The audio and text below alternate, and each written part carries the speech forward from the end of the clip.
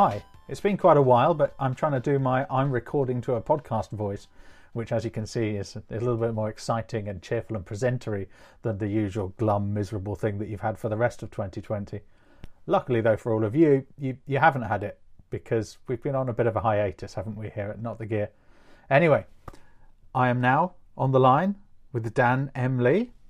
Say hello. Hello. See, he can do it. I am here. And we're going to have a bit of a catch-up about what we've been doing in the time when you've not been hearing from us. Not least because a lot of you have very kindly been downloading the show anyway. And if you have, then presumably you'd like to hear something a little more recent. So, we're recording today on the 19th of November, when we think we know who's won the election in America. Dan's not so sure. He's over there. I've no idea. I've tried to avoid it. I've stuck my head firmly in the sand and then filled it up with cement around it, so hopefully I can never take my head out of the political bucket ever again. It seems like the right approach in that country, to be honest. It drives me nuts. Well, you've been doing something that might be more useful to society anyway, haven't you? Well, other than trying to stop getting COVID and avoiding as many people as I humanly possibly can, well, I guess we're talking about Camera Caper, huh? Yeah, but mostly your, if we're honest, little project, which I think what we're going to do, we're going to make that the focus of the show once we've got through the news items. I think it's worth remembering that what we were going to be doing, I guess, was a nice actual camera caper. Yeah, it was. We were going to be... Do you want to do the news and we can dive into this, I suppose? Let's keep... let's make it part of the same story. It's more coherent if we say it all at once. So, all right, there you go. So it's worth staying on because it's an interesting story. This morning, though, actually, Dan and I have both had to deal with GoDaddy. So I just wonder if anyone else out there has had a similar experience. I got up and I found the Not The Gear website wasn't working. And to be honest, when that happens, I usually assume it's my fault. But I don't think it was. No, it wasn't. It was everyone across the globe, as far as I'm aware, which it took down everybody's websites, particularly if you had dedicated hosting or shared hosting and you had the security product. Their Security, I think it's called, or whatever it is. And it decided to break everything.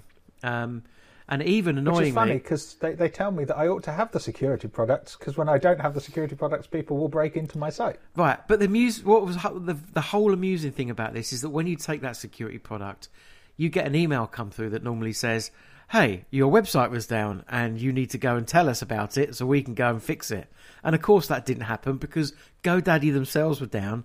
You tried calling their call centre and you just got some very odd music, and then it would eventually hang up on you for absolutely no reason. So that's what I always get. Yeah. So it left everything in a bit of a state of limbo. But the amount of abuse that everybody got on Twitter from their social accounts was pretty horrific. But the outage was people running the websites, or abuse if they worked for GoDaddy. I think the people that had websites that were down were abusing the GoDaddy help account, who probably wished they'd already gone to bed by this point. It was pretty crazy. 2.5, 3 hours I was out for my website and a couple of my client sites that I look after. It was pretty horrific. But I think we're still seeing the after effects. So if you have had the GoDaddy outage, just check that your backups are running, because I know mine haven't been, because they're attached to a different database now, apparently. I have no idea why. But that may be worth checking out. A bit of consumer news there, people. So my backups might not be backing up. Yeah, your backups may not be working. So if you've got the essential 5 gig plan or whatever is their cheap one, just check it, because it may not be running. Mine's not been running since it all came back. Well, I can assure you we're going to have a very good and serious look up, and we do take an additional off-site non-GoDaddy backup for all the purchasers of the book that we're selling on the Not The Gear site. So at least you don't need to worry about that. That's good. More consumer news. Look at that. Isn't it? I know. Consumer news it is. That I'm keen to get out there. It's like Watchdog all over again. Oh, Watchdog. Well, for our American viewers, I don't think you had anything, listeners, comparable to Watchdog, which is a consumer vigilante show that was on the BBC that ran for many years. That had Anne Robinson, because she was doing The Weakest Link here. She used to present it. Yeah, I vaguely Slightly remember freaky. the show. Yeah, it was the BBC filling its inform, educate, and entertain with that sort of emphasis on the inform thing, dobbing on companies that were being a bit naughty with a TV show to save you the effort of reading about whether you should buy things. Right. Yeah, it was all right, isn't it? I think it was one of those things that you quite liked because people seem to be getting into trouble. It was pretty when good. I was young enough, and it was adults running companies getting into trouble. That was right, and doing naughty things that you wish you'd have thought of, like getting paid and running away very quickly, which you thought was a really funny thing to do when you were a kid. Yeah, I mean that was the downside. Was it was also sort of explaining to people the potential benefits of confidence trickster-ing. It was like, now this person will knock on people's doors and sell them windows and take a deposit and then disappear. Oh, there's an idea. Right. So anyway, but that was the program. And how did we get onto Anne Robinson anyway? I'm not too sure. But anyway, we were talking about consumerism. This has been a bit of consumerism. I wonder what Anne this Robinson morning. of those days would say about GoDaddy of these days. Anyway, we'd mentioned consumerism and the security of book sales on the Not the Gear website is how we got there. Which is very secure. And while we're on book sales and books I'm involved in, what's that, Adam? You got something to tell us? Yeah, I do. Yeah. Really? I got a nice letter today from one of my publishers of my book, The 52 Assignments Instagram Photography, which is a book of sort of things to do to improve or add variety to your Instagram, which is a really nice Christmas gift, by the way, everyone, for the Instagrammy people, And where would they go to order such book, and how quickly Amazon, can they get it? Yeah, don't worry you not. There'll be a link in the show notes for all of this. And anyway, it's been selling rather better than I thought, and has reached the point where books have a point where they what's called earn out. So after a certain point, the author gets a very tiny percentage of the sales once some initial costs have been covered and that kind of thing. So, like postage. All future sales, i.e. any sales in the Christmas run-up, hint everyone, I will get a tiny percentage. Obviously, I mean, it would be much nicer for me if you just simply wrote me a check. But, if you want the book as well, then do at least check it out. It's functional. It's really nicely presented, actually, and nicely put together by the GMC. That they made it look nicer than I thought. It's got a nice little belly band and everything. And which page am I featured on it? This is the important news. Well, Dan's asking a nice question. You are featured in the book. Unfortunately, the book is about 2 and a bit meters away from me. Okay, well, we can put that. Could we put that in the show notes? I'll tell you what, we'll put that in the show notes as well. You can buy the book here. Dan is my... on page 58 and enjoy. Is he? I don't know. I'm guessing 58, but why not? How many pages is it? Maybe you should guess. Did we put the names in? We probably put the names. I guess it'd be great if everyone could, the first person to email us to tell us which page Dan is in gets a free copy of his other book. Of my book? Yeah. Or why not your book? Because you're earning lots from your books now, so you can afford to give one away. Yes. Well, I'll tell you what. I'll give one of my spare copies of your book. Great. Thank you very much. So if you want to win a copy of my book, guess where I am in Adam's book. I think it's the competition we're running. And vice versa with creative photography, the professional edge. So, if you buy Dan's book, guess where Adam is? Are you in it? I guess you are somewhere. Somewhere? Yes. And there's a couple of your drone pictures in there, I know. Well, are there? Yeah, there are. Yeah, where we flew. It might be quite an easy guess. Oh, whoops! Did I let the cat out of the bag? We've only only got one copy though, everyone. We can't go throwing out loads of copies everywhere. Because they'll have already bought your book, so they'll win one of my books. They can pick from the drone one or the. That's true. That seems fair, doesn't it? I think that seems fair. So can we clear the rules of the competition or what? Then I'm a bit confused. So Christmas is coming up. You will see links for Dan's book and my 52 Instagram book in the show notes. buy one of those books, send us an email, tell us what page you see the work of our counterpart, and we will send you the other book, so you'll end up with both books. Brilliant. That's some Christmas fun. And we are, it also gives you a bit of a thing, because you have to visit our websites, find our email. We're not helping any more than giving you the books themselves. Yep, I think that's very fair. That's right. Okay, so moving on. The other thing I've been doing of late is reviewing the new DJI Mini 2. Oh my God, so this is gear. Are we talking gear? I know, we're going to briefly mention some gear. It's a bit cheeky, but it's gear that is sort of... It's a gear with a not the gear thing, if you see what I mean. It's not the gear, although I do want to mention some gear once you talked about your gear. Well, I've always thought that the logo, the sort of asterisk thing, is because we are not the gear, but that's really what we think, isn't it? We were not the gear with a caveat. Yes, exactly, because what photographer isn't not the gear with a quite strong caveat that is essentially, no, it's not the gear, but, and then spends 4 hours talking about gear, right?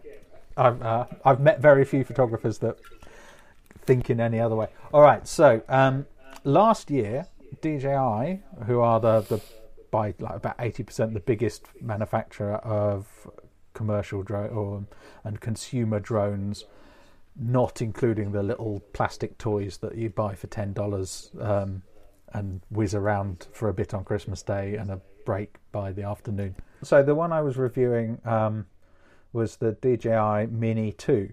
So they've called almost all their folding drones Mavic for a long time, including the Mavic Mini, which was revolutionary because it was 249 grams. And in America, and in Europe at the time, and in China, if your drone weighed more than 250 grams, you probably had to sign the thing on the government and pay, $10 or $20 a year to have and promise not to crash it. That was all, wasn't it? It's a very minor registration scheme, but you know what people are like about registration scheme. They immediately have some sort of X-Files paranoia that the whole government's in to get them. And there's a fun fact about that. Up until last year, there was only 1 million people that had registered their drones in the US. When you consider how many DJI, and all the other Parrot and Autel and all the other companies sell, and only 1 million of them were registered, which is quite a frightening statistic, really. 1 million... I don't know how many more overweight drones are sold. I mean, think about it more, the fact that up until about that same time, the average price for a drone over 250 grams would have been $700. But there would have had to have been more drones in existence, surely, because don't forget there's all the older drones which still would have been under the same how rules. How many of those were still being used? Because you wouldn't have had to register it if you'd bought one, played with it for a few months, got bored and left it under Yeah, but if they were going to go and fly that, they would have had to have registered it anyway. So if they were going to fly it, that's what I'm saying. But you know what most consumers are like. That's what, Right. But I still think I'd like to know how many. Is anyone out there knows how many drones were sold in the US? I might have to look that up while you talk. Oh, we're going to hear some keyboard clacking on the microphone in the background. I know you might have to mute this.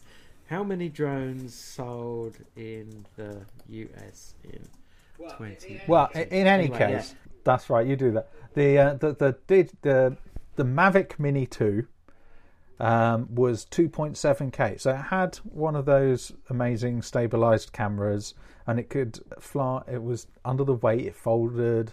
It could fly, in theory, 2 kilometers from where you started. Although, in fairness, the radio wasn't that good, and so it tended to cut out a little bit after like 300 or 400 meters, 1,000 feet of where you take off, which isn't ideal. So, but it did still sell very well because it was great. For what it was bringing that sort of quality for the first time under that weight, and so they brought a new one out within a year, which almost never happens. and they've ditched the name Mavic for no obvious reason. So it's now called the DJI Mini 2, even though almost all of their other small folding drones are called Mavic something. So, can't understand the naming, but it has a 4K camera. It has all their nice panorama features. It has RAW files now for photographers. It's not just dropping out JPEGs. I mean panoramic features. And it comes...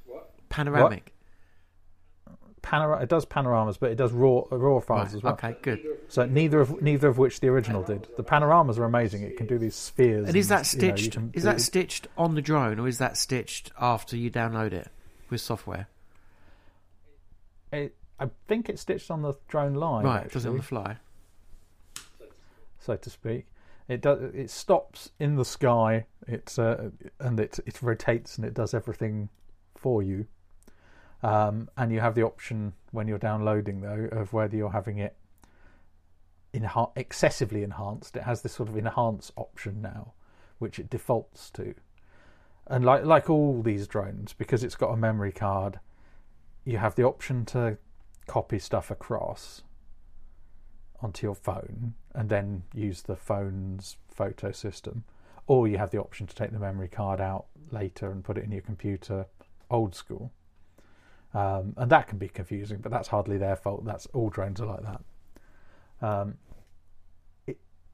It also has the option, as a new feature, of copying across at Wi-Fi speeds. It will create a Wi-Fi zone, and then you can do it straight to your phone without needing it to be plugged into the controller for copying files across. So it creates like some kind of backhaul channel.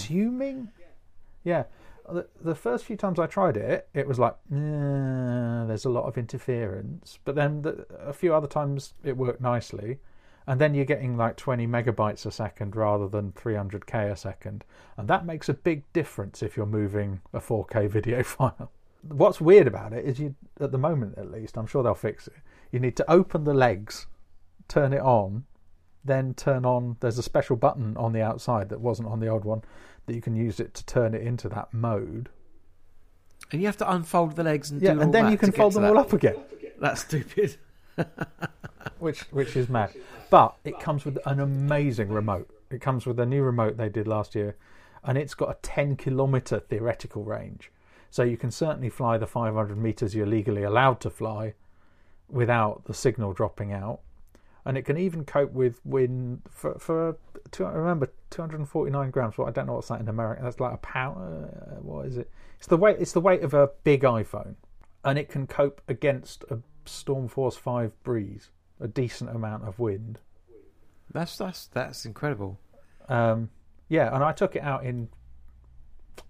I don't want to say more wind than that, but let's be fair, more wind than that, and it could still cope against it. It was, wobbling a bit, but it was keeping the camera steady, and it was not blowing away, whereas its last year's predecessor definitely did start to drift. I actually nearly lost it, the review version I had. So anyway, I'll tell you what, I've already been banging on about this, excited for quite a long time, because it is quite an impressive thing. But I have put up the footage on my YouTube channel, and I will put a link to that in the show notes. And maybe I won't have been talking for quite as long as I just have to pour Dan, because I don't know. I'll be excited to see it, because I've one of the, I went through the pain of going through and getting my drone license here, and getting the relative stupid amounts of insurance with it. And while I do some commercial work, I don't do an awful lot of fun photography stuff with it. Normally, if I'm not earning money from it, it's in a bag, not being touched until someone picks me up and wants to pay me some money. So I've not really done an awful lot of that. And the one thing I really loved about the Autel Evo was that its flight time was great. And it was very good at the... We've got, you've got an amazing radio and everything. You've also got, they've managed to do something to the battery so it weighs 10 grams less and gives 31 rather than 30 minutes. Now, 30 minutes was already better than most of DJI's professional aircraft by a little bit. A lot better than the Inspire 2 professional aircraft, which when it's got its big heavy camera. That's a big payload, though. That thing's I know. It weighs 2 kilos and something, but over 4 pounds. Yeah, I know, and I can take a proper motorized optical zoom with a Micro Four Thirds image sensor. So yeah, it's a different photographic experience. It's the Airwolf of drones. Yeah, and it looks Yeah, but, something for the 80s there, people. But I should not expect to have like useful time for longer than 15 minutes before I'm making my return to my landing point. Whereas with the Mavic Mini or the new Mini 2, I can fly for 25 minutes and still have a lot of time to come and land. It starts to beep at you when you've got 20 minutes to go. And then not 20 minutes to go, 20% on the battery, and then when it gets down to an even less, it starts to beep at you much more. It has 2 beepings now. It has a beep beep beep, and then it has a beep beep beep beep beep beep. beep. Seriously, land thing. Is it from a photography standpoint, in terms of its optics and its image quality, has it improved anything outside of the the physical qualities of the drone? I'm basically asking, does it take better pictures than anything before it?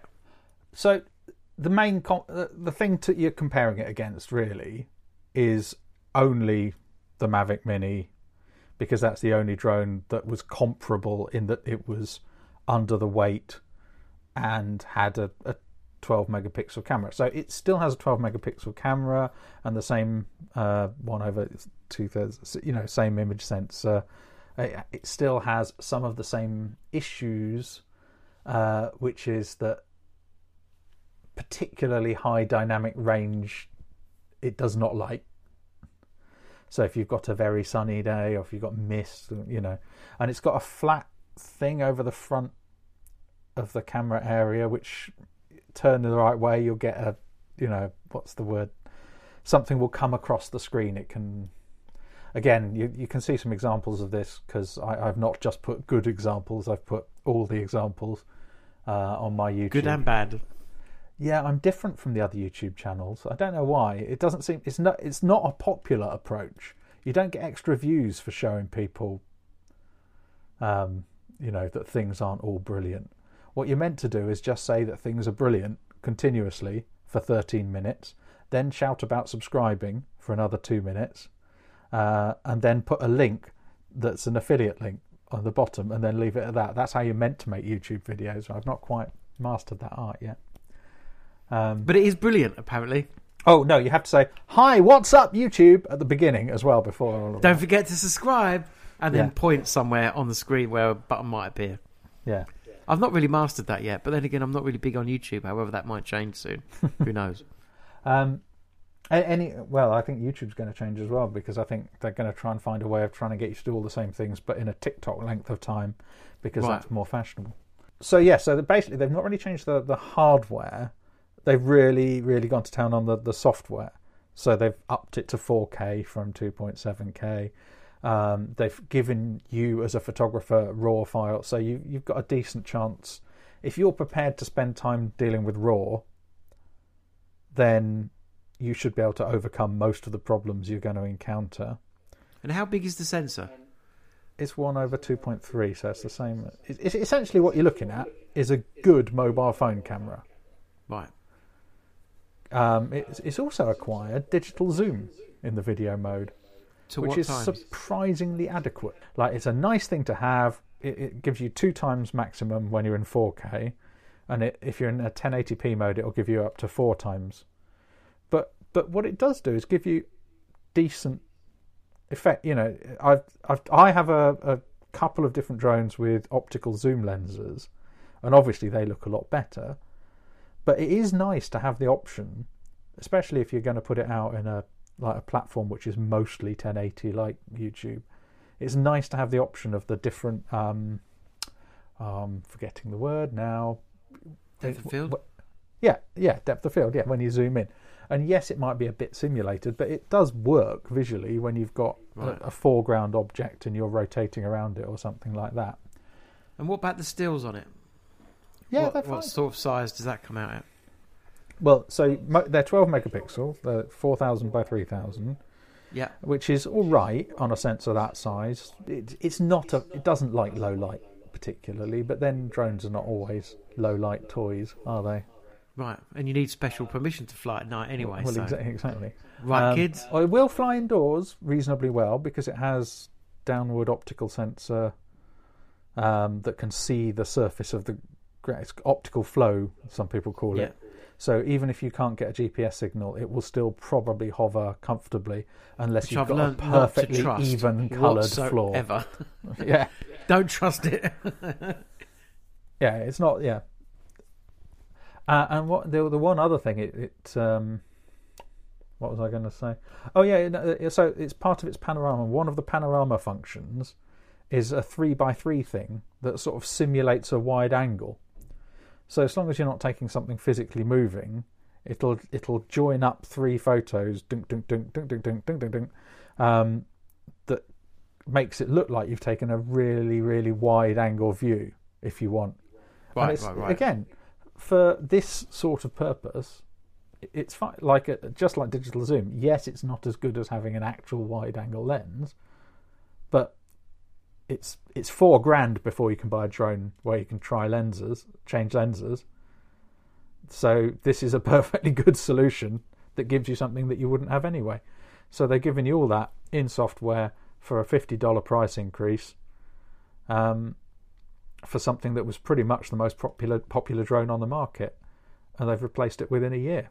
So I think they've done all right. And again, you can have a look at my footage, see how you feel. I have taken it out in not perfect conditions, and I've tried to show the good and the bad.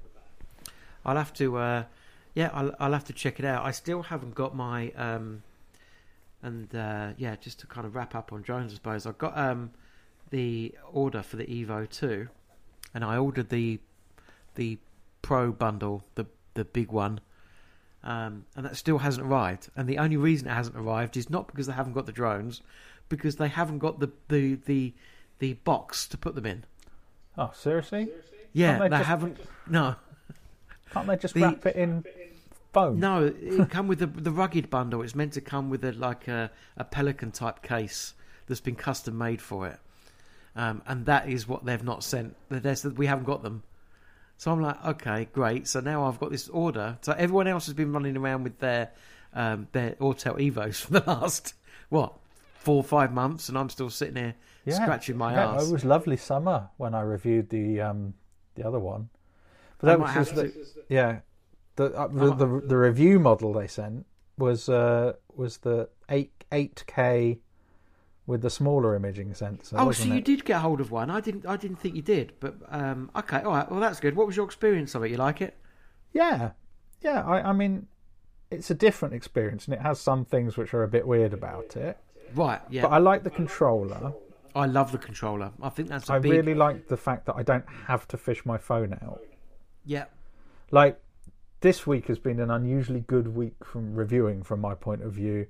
Last week and the week before, when the DJI thing came out, because I happen to have 2 phones. Because the way that in COVID times, the way that phone upgrades happen is that you get your new phone, iPhone 12 Pro Max, and then apparently it takes them an extra week to send the envelope to send your old phone back in.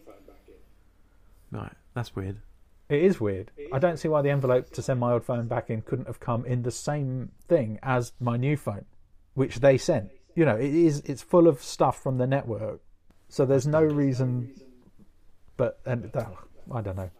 Anyway, yeah. And the footage was impressive.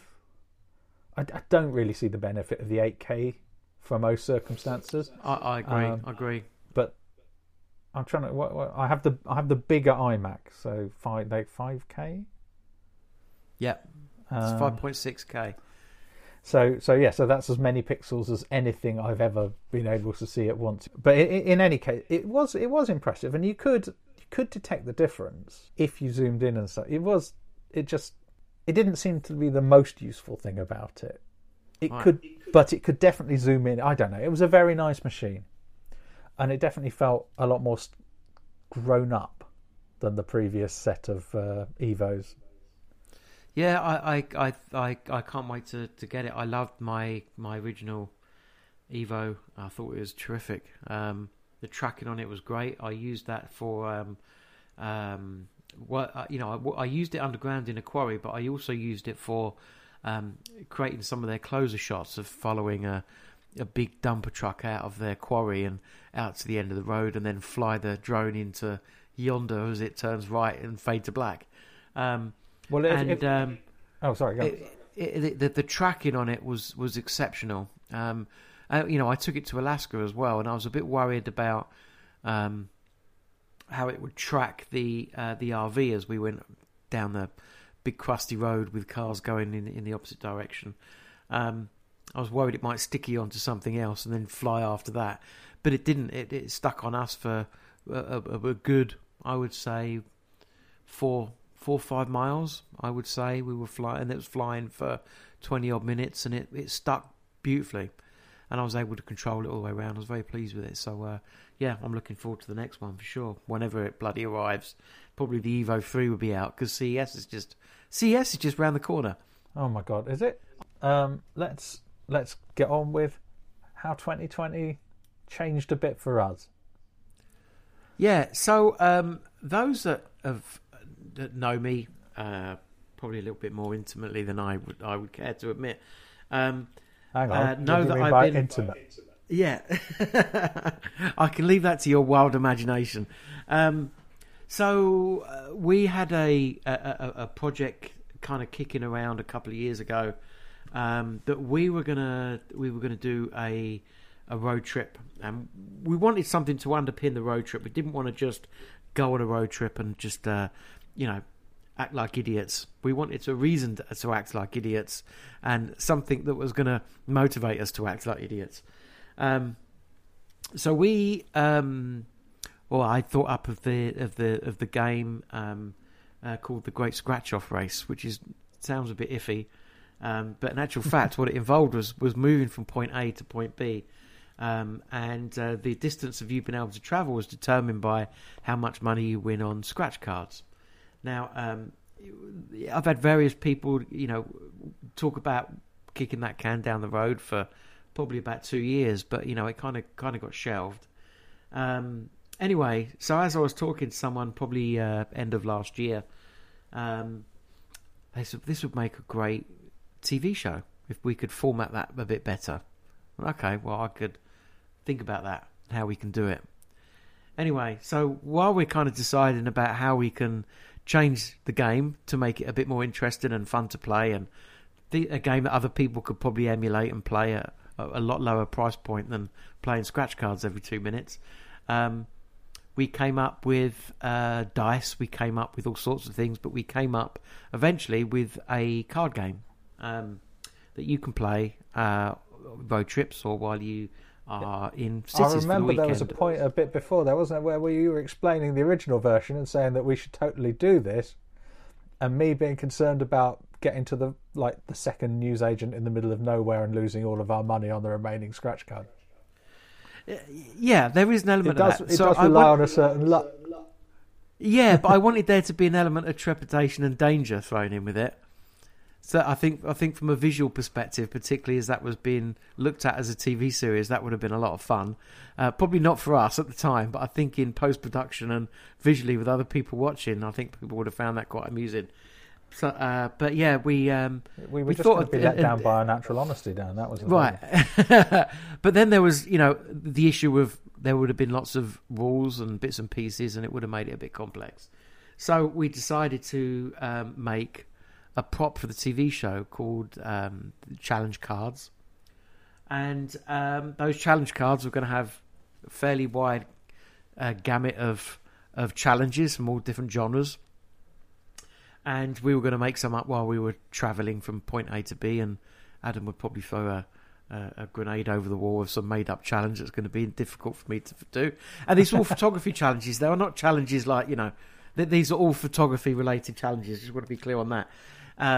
So if anyone's seen kind of a Top Gear, it kind of would have been a Top Gear experience, but with photography, but with equally guys that wish they were probably younger than they really were, which kind of fits into the I Top wish Gear I was thing. younger, because you're right.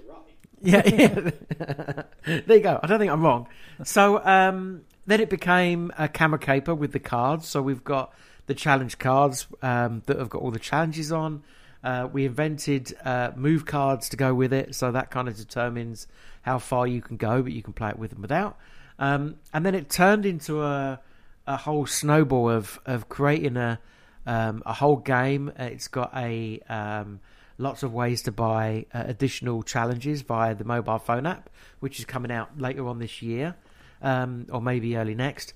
And on top of all that, we're heading to Kickstarter in January. Well, yeah. Why are we heading to Kickstarter? Because we can't have long, boring conversations with people in Hollywood anymore. Right, exactly. Because I'm not allowed in America at the moment, so it's going to be very hard for Dan and I to, actually do aforementioned Top Gear, but with cameras. If the world isn't allowed to travel, because somewhere between this conversation that Dan's describing and now, the world changed a little bit, didn't it? Yeah, it did. Yeah, so COVID kind of threw us a bit of a curveball, unfortunately. So where we were thinking about... So someone like me would have a sensible strategy for a situation like that, which is to lie down and have a little sleep and think that the world isn't very fair. But Dan had a different and better strategy, which is what he's about to describe. So, this is January time, I think, this year, when we were thinking, maybe we should start planning together some journeys and bits and pieces. I went out and shot some promotional video locally. I've already got a journey here pretty much all ready to go and planned out. But so of course that's not going to happen. Not until April at the very earliest, I don't think now. So we'll see what the government decides to do with all that. But the TV show is ready to go as soon as we can travel. So we're going to do a little bit of filming here. I think in April we're going out to the West Coast. So Scott Robert Lynn is going to be working with us, one of the Sony ambassadors, and we're going to do a little road trip up the West Coast. Anyone that knows Scott knows he's a highly amusing guy. So he's going to probably do a little bit of standing in for Adam until we can get Adam here, and then we can do a big trip. And hopefully, after the Kickstarter, that will all be nicely funded. So we'll make some episodes, make some TV episodes. We don't know where that will be going just yet. And after that, I think we'll be producing a book at some point of that said trip. And we got that. I think the book will be slightly more educational than the TV series will. It might expand on a few of the places we've been and the topics we've covered and the people we've met along the way that we can't jam into the TV show. And the app, like I said, will be out earlier before that. And the cards are all available to buy on cameracaper.com right now, but they will be going on to Kickstarter at a bit of a reduced rate in January alongside the mobile phone app. The mobile phone app won't be ready. It probably won't be complete. We'll have a beta out, I think, in January, maybe February time, but we probably won't get that finished until April. But yeah, everything. The wheels are in motion, and there's a lot of creativity out there to be had with staycation. So we're hoping that everyone's going to dust out their camera and go out and do some road trips, because we think that people aren't really necessarily going to be travelling out of their own countries too much. So this is all geared towards the staycation crew. And that's going to be the thing, isn't it, next year? Yeah, it really is. So, if you're interested now, what do you do? Where do you go? So you can. There's a few things you can do. You can go to cameracaper.com, wait for the pop-up and sign up for the newsletter. While you're there, there's a big button at the top of the screen that will take you to our Kickstarter campaign. It is in pre-launch. You can just put in your details, and as soon as that is launched, you'll get a notification from Kickstarter. You'll get some updates from us about the status of the project, you'll be all ready to go. So there's a few ways. So you can you click on the Kickstarter button, sign up with your email to show you're interested, specifically in that, you won't get a load of junk mail from anything else. You'll just get news from us, right? Yeah. So, you're signing up with Kickstarter, so I've no idea what Kickstarter are going to send you. But as far as we're concerned, you'll only get updates from us, and you'll only get updates about the Camera Caper. Yeah, and you can always unsubscribe from that if you want. But at the same time, you find out when it's active. Yeah. So we expect it going active sometime in January, late January, but I haven't got a date yet. We'll have to wait for the marketing people to come back and tell me what that's all about. But the whole process has been very interesting. If you've ever been tempted to launch something on Kickstarter or make a product or something like that, it's been a bit of an eye opener for me. I've been involved with various Kickstarter bits and pieces before, but nothing from, pardon the expression, but from soup to nuts. It's been very interesting about the whole process of getting the patent lined up, all that kind of good stuff. It's been a journey, but it's been a horrific headache all at the same time. Yeah, because that's the interesting thing about this is you've got a proper product in the game. I've got a version of it here on my desk, lovely box. Yes, you do. Photo, logo, all the rest of it. But because it is a game that that has been thought through, it is patentable, and Dan has patented it, which means that the project has a lawyer and all this sort of thing as well. It does, yeah. We've got an official IP lawyer and everything. So there's a surprising amount that goes on, I think, before things show up on Kickstarter. It's certainly one of the things I've learned about this, because to be honest, I tended to think that people just drew a logo, slapped it down on Kickstarter and hoped.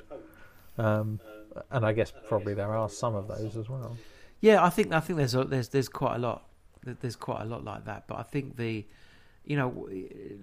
from my previous experiences and hearing what some of my peers had to say, I was talking to JR at Altex who launched the Altex on Kickstarter, and the guys at Magmod as well. They did Kickstarter, so it was very and Peak Design as well. They're very heavily involved. And I think Think Tank do as well. They launched their last bag on Kickstarter. So being able to draw on their knowledge and their experiences about how they've gone through their campaigns before has been an eye opener for me. Particularly with the amount of money you have to spend out for some of the marketing is quite horrific. But we're hoping it's going to be a success from the Kickstarter point of view, and then that will give us a good springboard to get all these brilliant photography challenges into the hands of photographers. And we're not necessarily aiming for all the professional market. We're hoping that if you've got a family, maybe for example, and you've got some kids that are interested in photography, this is a great way of engaging them. Even though we've got the mobile phone app, you don't have to use it. The cards are a great way to interact and have a bit of fun and have a bit of camaraderie while you're travelling from point A to point B. But also, if you're stuck in the city and you don't know what to do, you can easily crack open the Camera Caper app, and it will give you lots of suggestions of places to go and things to take pictures of. And it can be played competitively. You can play against your friends. You win points, lose points, all that kind of good stuff. You can make it super competitive, and that's one of the great things about it is that even though you can play it on your own, playing it within a group and it really does create an element of fun. And we're talking to various groups. There's a couple of groups in New York that I'm talking to, and I'm hoping they're going to bring a lot of their meetups that they do to Camera Caper, and that would be a lot of fun seeing them explore the city with each other and making these challenges. But we've got e-packs, which are the extra challenge packs that you can download in app. I've got some street photography ones done. There's some for New York. We've got downtown LA is coming very shortly. Hopefully we get a couple in London. I've got another photographer who's a Nat Geo photographer up in the north of England somewhere. He's going to be creating some e-packs for us. And we've got a few blogs as well that are going to be... in case it wasn't clear, the e-packs are sort of... I don't want to say upgrade, but they're basically extra sets of cards, aren't they, that you can add into the app. Yeah, they're extra challenges, and we call them extra challenge packs, but we abbreviate it e-packs. I should have explained that. And all it does is just enhance the challenges. So they could be unique to. They could be a specialty lens, for example. So say there could be an extra challenge pack which is specifically around 35mm or 50mm. There's a ton of opportunity in there for us creating content for you guys to play. And to use your creativity to meet those challenges using either a certain location or a certain type of photography, or even down to the lens type that we're looking to complete the challenge. Awesome. Well, I mean, obviously I'm already interested in it, although in a way every time I hear about this it does vaguely remind me that I've been not allowed to travel around the world by a virus. Boo. But you never know. It sounds like that 2021 might not be as bad as 2020. Yeah, I hope so for travel. But the great thing about Camera Caper is that you don't really need to travel either. You could play this in your own city, in your own backyard, if you wanted to as well. So that's the great thing about it. I mean, there's a lot of photographers that live in New York City, and there's probably a lot of them sitting around twiddling their thumbs at the minute, going, "Oh shit, what the hell am I going to do?"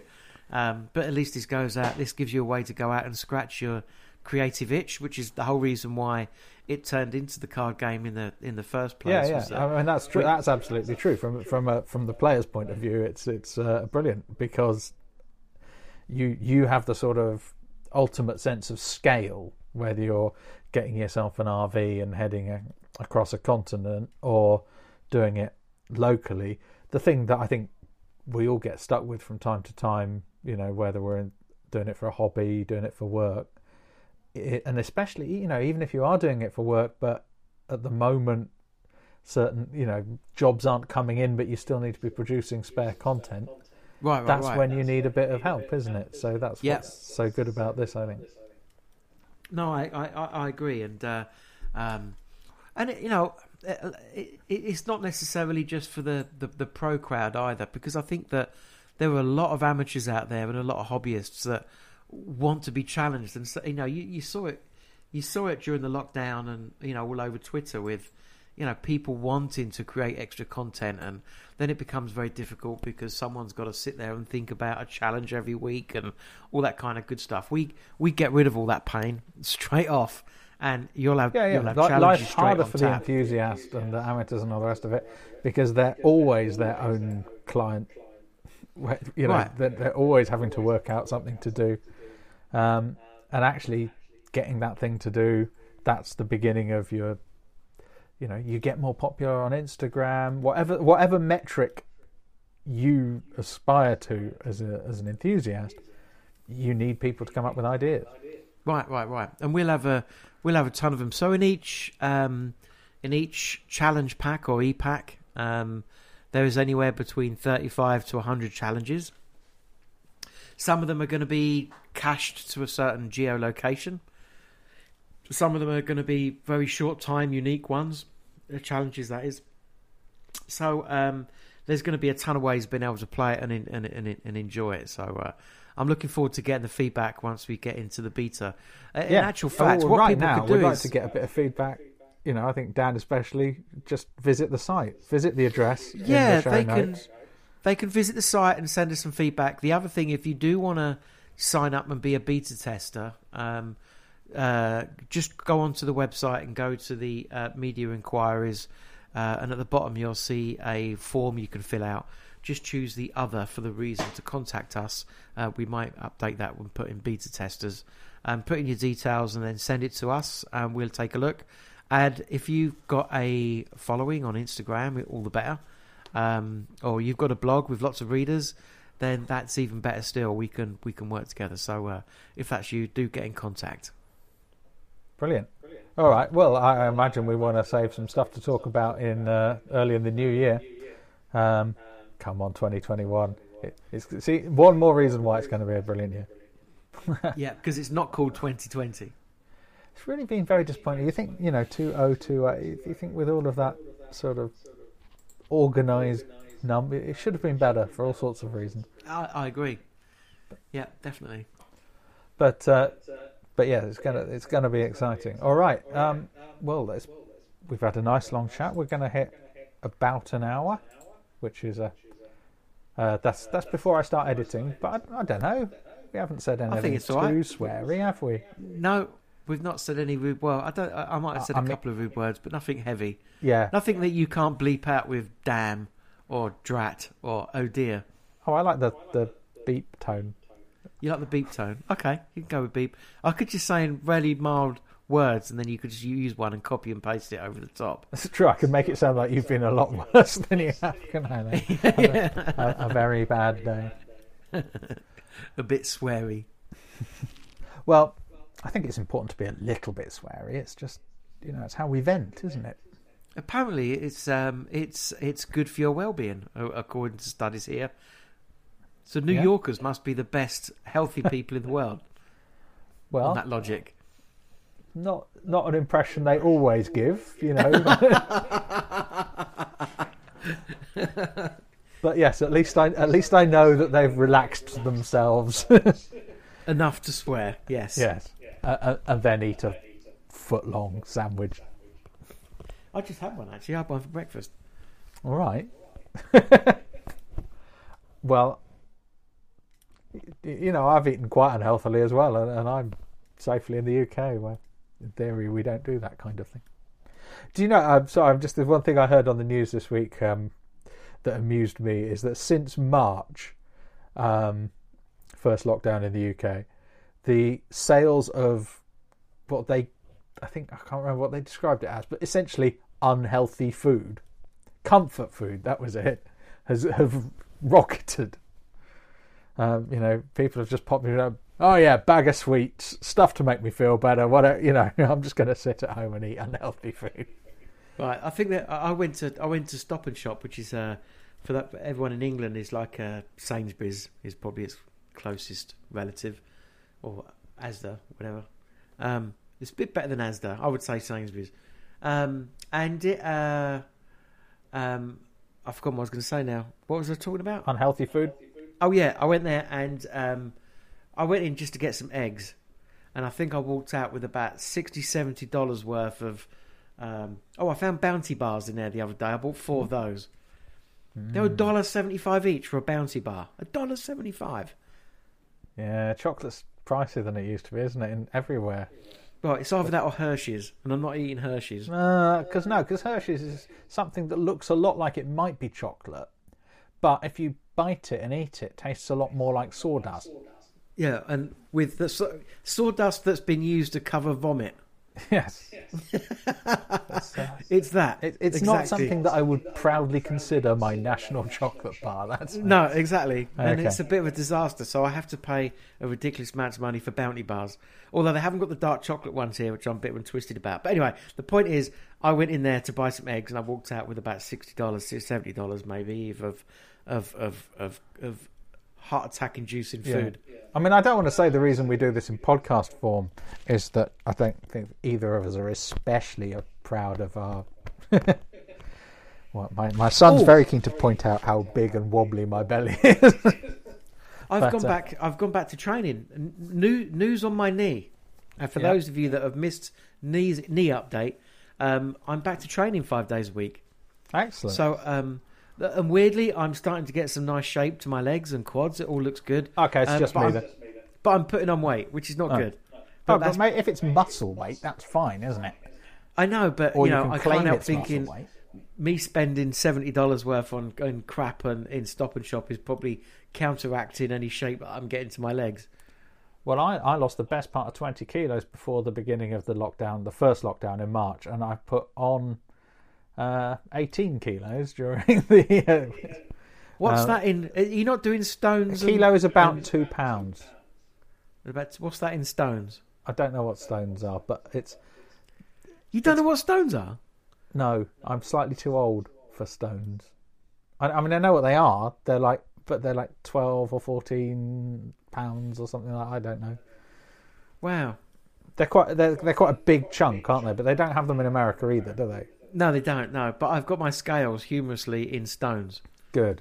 Okay, nice. Because Well, also the little app that is connected to my scales probably doesn't understand what stones are. Wait, you've got an app that connects to your scales? I know, and everything. That's how when I was losing weight, I was using that.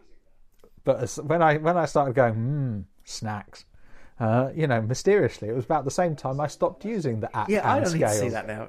That's information I don't need. Yeah. Exactly, information I knew wouldn't be so good as it used to be, like when it was going down. Yeah, I don't need to process that information anymore. Well, hold on. Let me just I can tell you what 18. I'm amazed you've got a scales that link to your app. I mean, are your scales got Wi-Fi on? Okay, them so as it's well? exactly £40. But it doesn't tell me. It still won't tell me what that is. It's 634.9 ounces, but it won't tell me what it is in stones. That's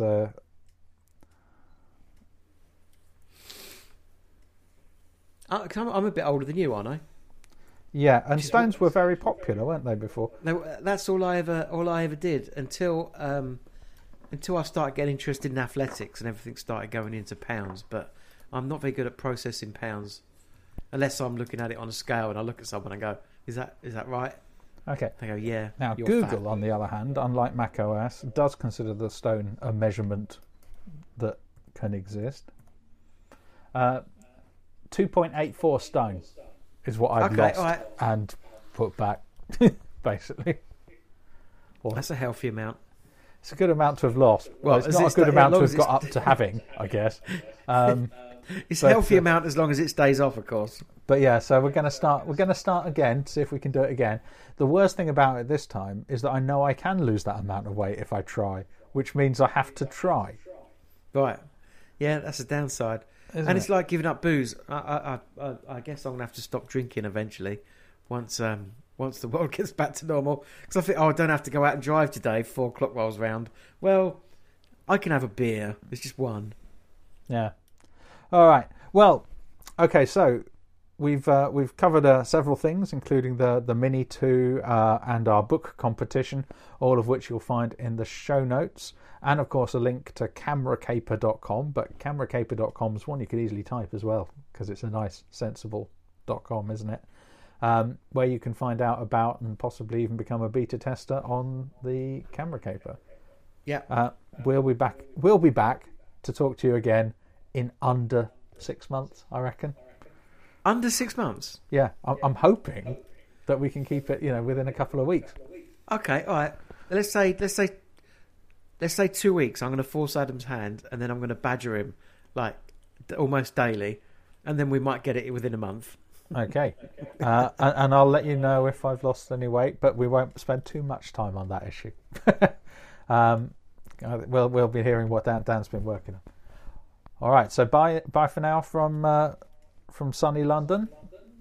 Yeah, goodbye from a very cold, dank, dark New York City. Oh yeah. Oh, it's cold. But it is sunny. It wasn't sunny when I went out for a walk earlier. Then it started being sunny when I came in to do a podcast. My hands actually went blue yesterday when I was in the city. It was that cold. Anyway, I digress. Right. Well, maybe we'll hear all about that next time. Toodaloo for now. Yeah, bye.